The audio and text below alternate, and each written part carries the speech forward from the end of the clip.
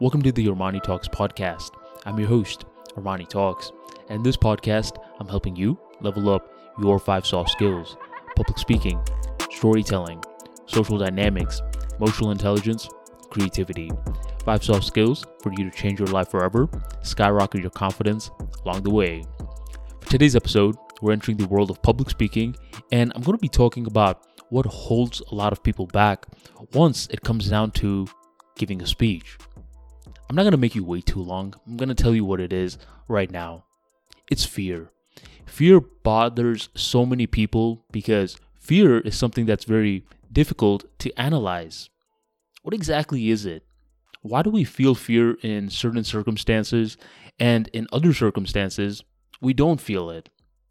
Well, in order to understand this, rather than going too intellectual, what we have to do is we have to dig a little bit deeper.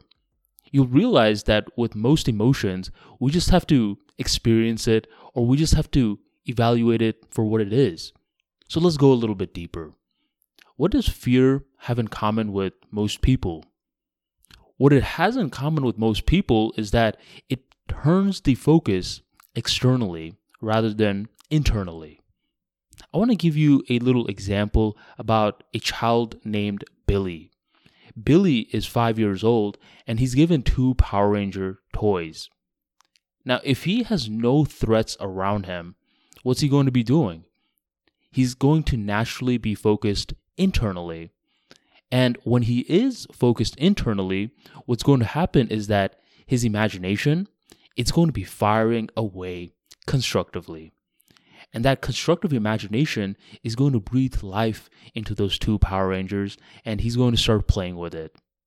2 completely lifeless action figures now have life behind it. But let me give you another incident. Imagine if Billy is terrified of dogs. He doesn't like dogs at all. Now this time, he has 2 Power Rangers, but right near him, he has this massive pit bull barking away. This time, his focus is going to be external. He's going to be terrified, keep on thinking that he is about to be eaten by this dog. And this time, his imagination, it's going to be working destructively.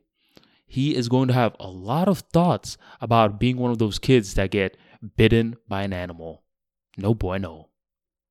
But do you see the difference in these 2 incidents?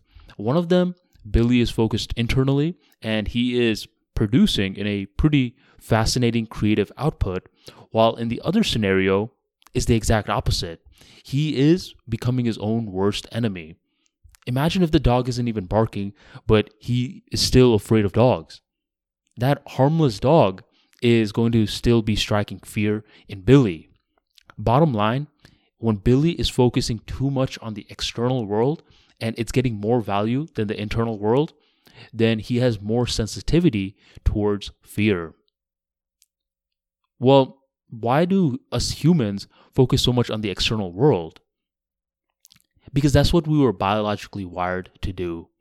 For the longest time, our ancestors didn't have the most safe environments growing up. They had to always fend for themselves. They needed a tribe to survive. Without a tribe, they would most likely die because they didn't have a squad to protect them from a lot of the wild animals. But eventually, we have to look internally and we have to ask ourselves, did we evolve? If you ask me, of course. We have houses now. We have security systems. We have police officers that we can call anytime that we feel threatened. And we have so many other things where our ancient ancestors, they didn't have. Which is why at this point, in this stage of our lives, we need to be focusing more internally. We need to be focusing our imagination to be constructive rather than destructive. But that still hasn't been the case. It hasn't been the case because, like I said, rewiring old, outdated beliefs is not easy, especially with us operating on Charles Darwin's survival of the fittest theory. He says that it's all about survival of the fittest. You have to be physically fit, otherwise you lose out. You lose everything that you worked for. And when you have this kind of mentality, when you are entering the public speaking atmosphere, you are automatically thinking, well, that's my enemy. That's my enemy. That's my enemy. And you turning those people into enemies, you know what happens? You start feeling fear. So earlier on in this episode, I asked you, what is fear? And I told you that we were going to delve a little bit deeper, which we did. And I talked about how it stems from being externally focused. But I want to add one more nuance to that. When you're too externally focused, you start becoming a victim of the circumstances. You start becoming a victim of what's going on around you. And you want to know a secret? The ego loves enemies. Loves it. And the ego, it's something that was a byproduct of us constantly needing to survive. Us humans were wired in a way where survival is the number one factor. But what do you do when we have a lot of these survival parts figured out? Don't you think we should evolve? I think so. At this stage in human evolution, we need to evolve past Charles Darwin's theory. I know a lot of fat asses that are pretty well ahead financially, communication skills wise, social skills wise, etc. So back in the days, if you were out of shape, you were good as dead. But nowadays, it doesn't matter as much. Now, I'm not endorsing that you just start eating Cheetos and Doritos left and right. But what I am telling you is that theories need to eventually be evolved from. The core of what I'm saying is that you don't need to be focusing so much externally. That's not to say that you ignore the external world. Instead, understand that you constantly competing with other people, it's further solidifying your ego's grasp over you. And the more stronger grip that your ego has over you, you know what's happening then? You are driving with the core operating system of fear. Fear can be masked up in different ways. A lot of people that feel very, very angry all the time, you want to know something? Deep inside, they feel fear regarding something. Fear also doesn't need to be masked up. At times, it just shows up as it is, right before you're about to give a speech in front of 500 people. But ultimately, in both of these themes, the same exact thing is happening. You are too focused on the external world. One of the core philosophies of the level up mentality is to compete against your prior day self. That's it. You have a competitive spirit. I get it.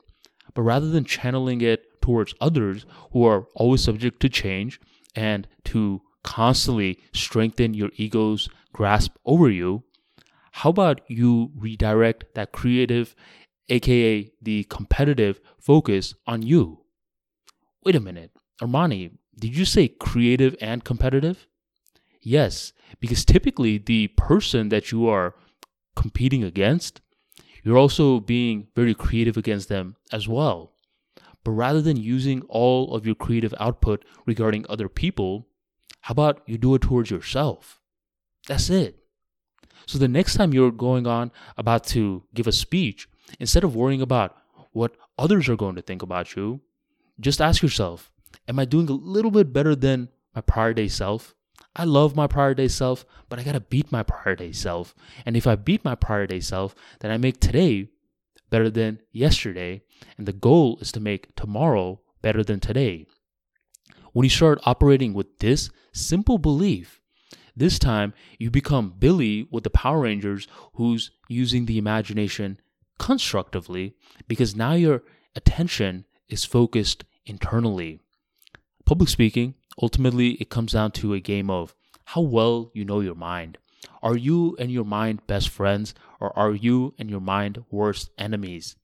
And every single time you're operating with outdated beliefs in today's society, your mind is going to be your worst enemy. Fix this little bug that you have been carrying around for such a long time, which is, in summary, to declare a competition on your prior day self. Not others, but your prior day self. Keep on doing this and you're going to loosen the ego's grip for you. And from there, that's where magic begins to happen. You don't feel as fearful regarding other people because you weren't competing with them in the first place. you're competing against yourself. And that's when magic happens. Public speaking, like I said, it's a mindset sort of activity, but it's also a creative activity. It's the best when you're having fun, and you can have fun. I guarantee it.